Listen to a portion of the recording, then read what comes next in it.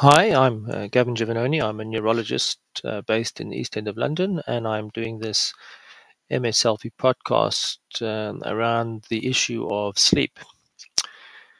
Um, this time of year, which is the mid-November, brings back memories because on the 7th of November 2020, I had a severe accident. I was out running on a Saturday morning when a speeding motorcycle went through a red traffic light and hit me.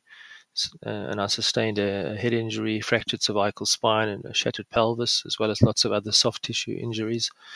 And I was admitted to King's College Hospital and had to undergo fixation of my pelvis. I had to have my cervical spine pinned at 2 levels.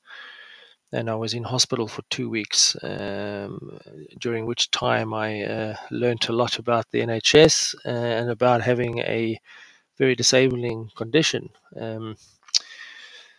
Yeah, I'm very grateful for the recovery I've made. I've got a few residual problems, which may have clipped my quality of life by about 20 percentage points, but that's nothing compared to the counter narrative of having been killed in that accident and not being able to discuss this MSLV podcast with you.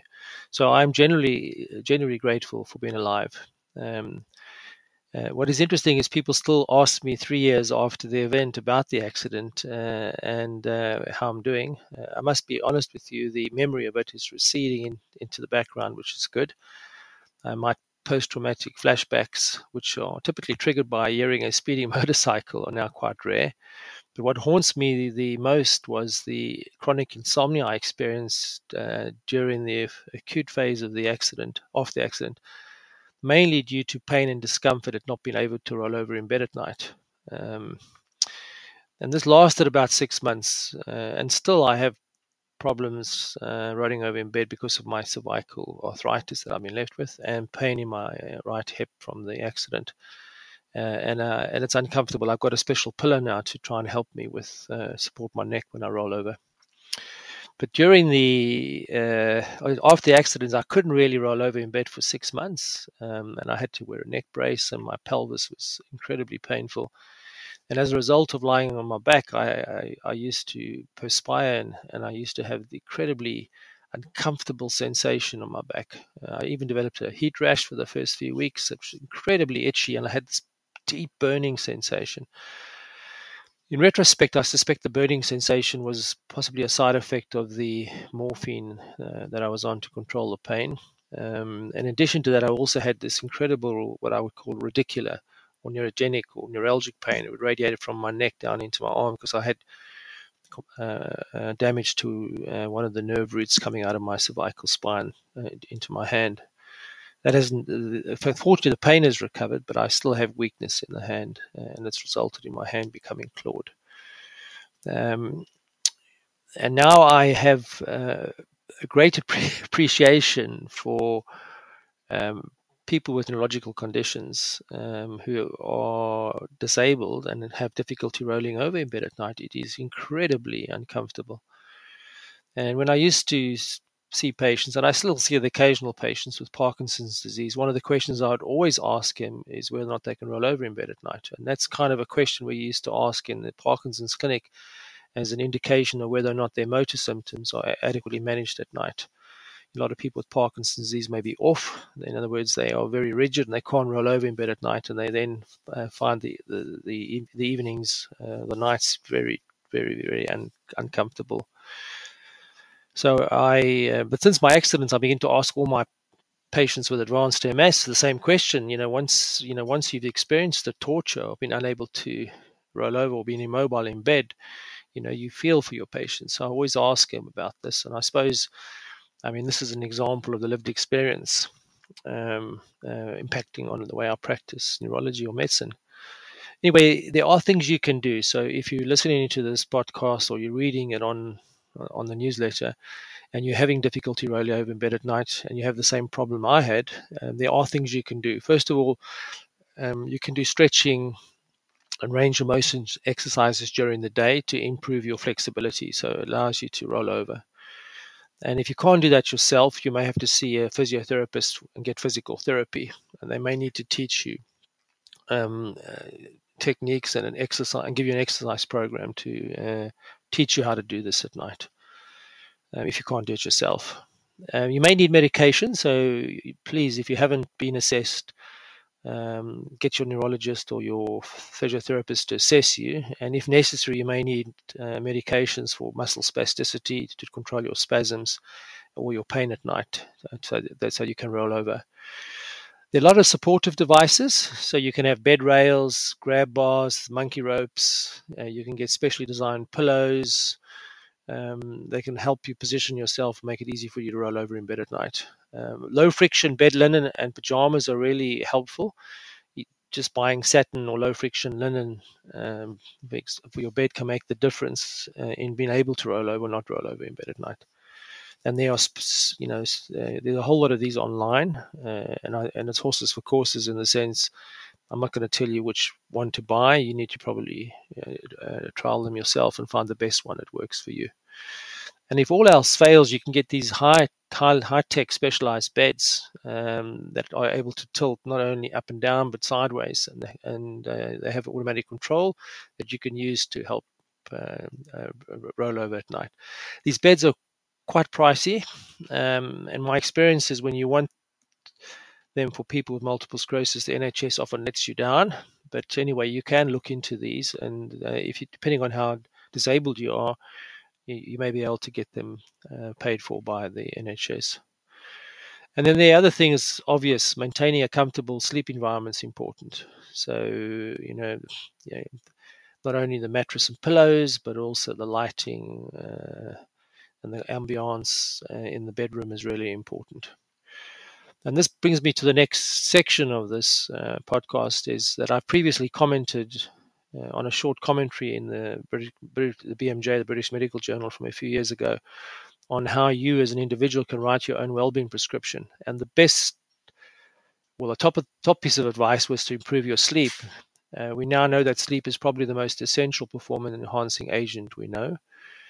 And we know that poor sleep is the elephant in the room when it comes to managing people with multiple sclerosis. Most studies on sleep in MS have shown that over 70% of people with multiple sclerosis have a sleep disorder.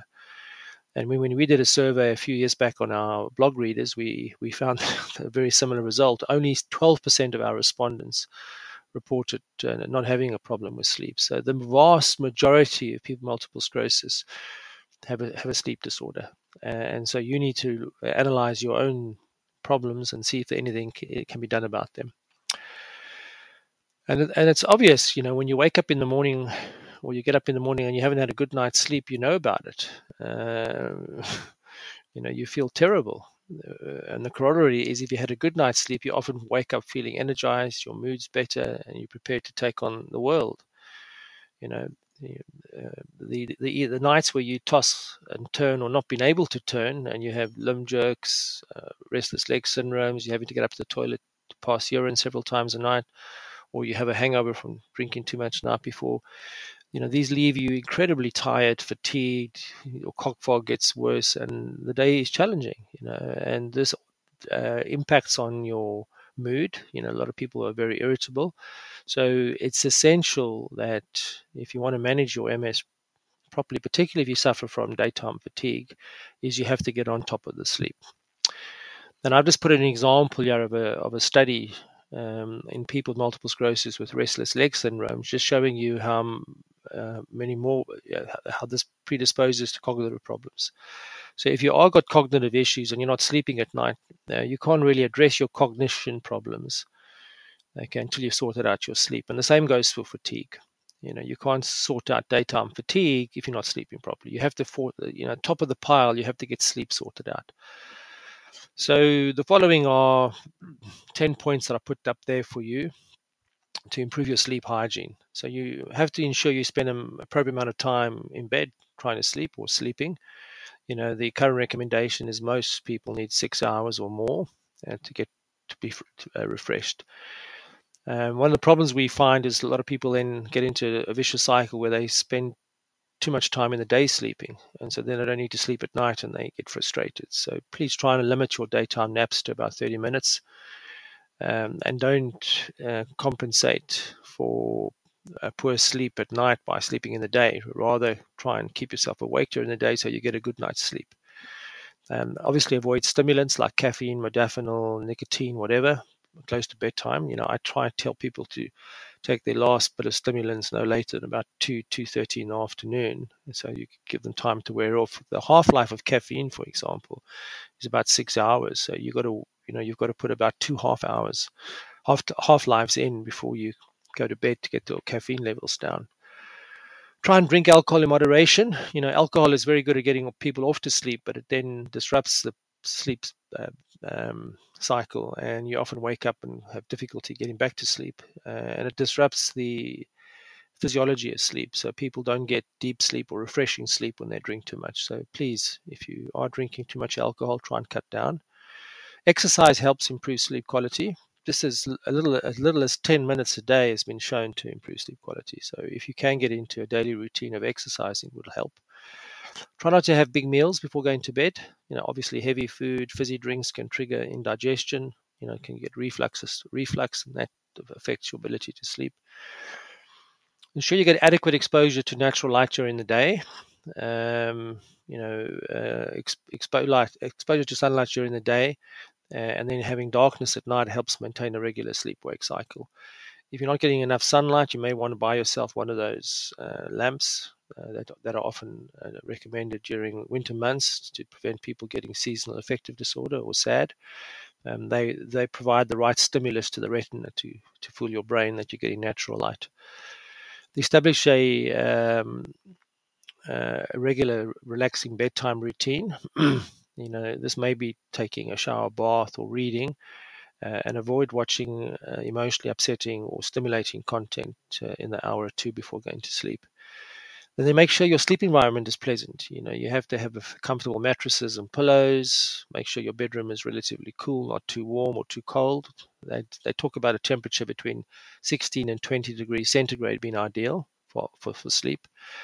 Try to avoid bright lamps, smartphone use, or television screens that can make it difficult to fall asleep. But if you are going to use your devices, they come now with a special nighttime mode which gets rid of the blue light that stimulates the retina, telling you that you're awake. And also consider using blackout curtains or eye shades or earplugs or white noise machines if you suffer from tinnitus. Anything that can improve the environment to make it more relaxing helps. And some people say you shouldn't use your sleep environment, your bedroom, for example, for other activities like work, for example. By partitioning out your environment into this space is for sleep and this is for work, that makes a difference.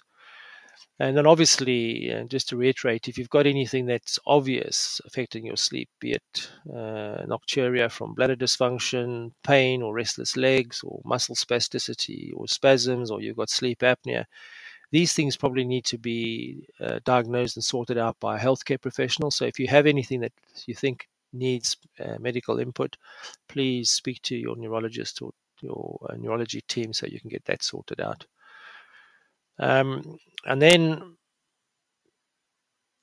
give me back some feedback. Some people out there would have other advice for people with MS. So if you worked on something that you think helped you sort out a sleep problem, be it hacking your own physiology or you've got some alternative practices, let us know. The whole purpose of MSLF is to share experiences and to self-help or to help other people with the disease. I've also put up 3 previous MSLF newsletters that are, I think, related to this theme. One is about sleep deprivation, one's about restless leg syndrome, and other one's about workup and management of fatigue. I would urge you, if you haven't read these, to go and read these, or maybe if you have read them and forgotten about them, go back and reread them. And there's lots of advice in those 3 for the self-management of this particular problem. And then leave a comment if you have a question. Ask in the comment section, and I will get back to you in due course. Enjoy, and if you find this helpful and you know somebody else who may benefit from it, please forward them the email or send them the recommendation. And then if you are a paying subscriber, thank you. If you're not a paying subscriber, please consider becoming one if you can afford it. I'm using the resources, as you know, to transfer this information from MS Selfie to the MS Selfie microsite, which is the curated site for people with MS, like a living textbook on self management. Enjoy.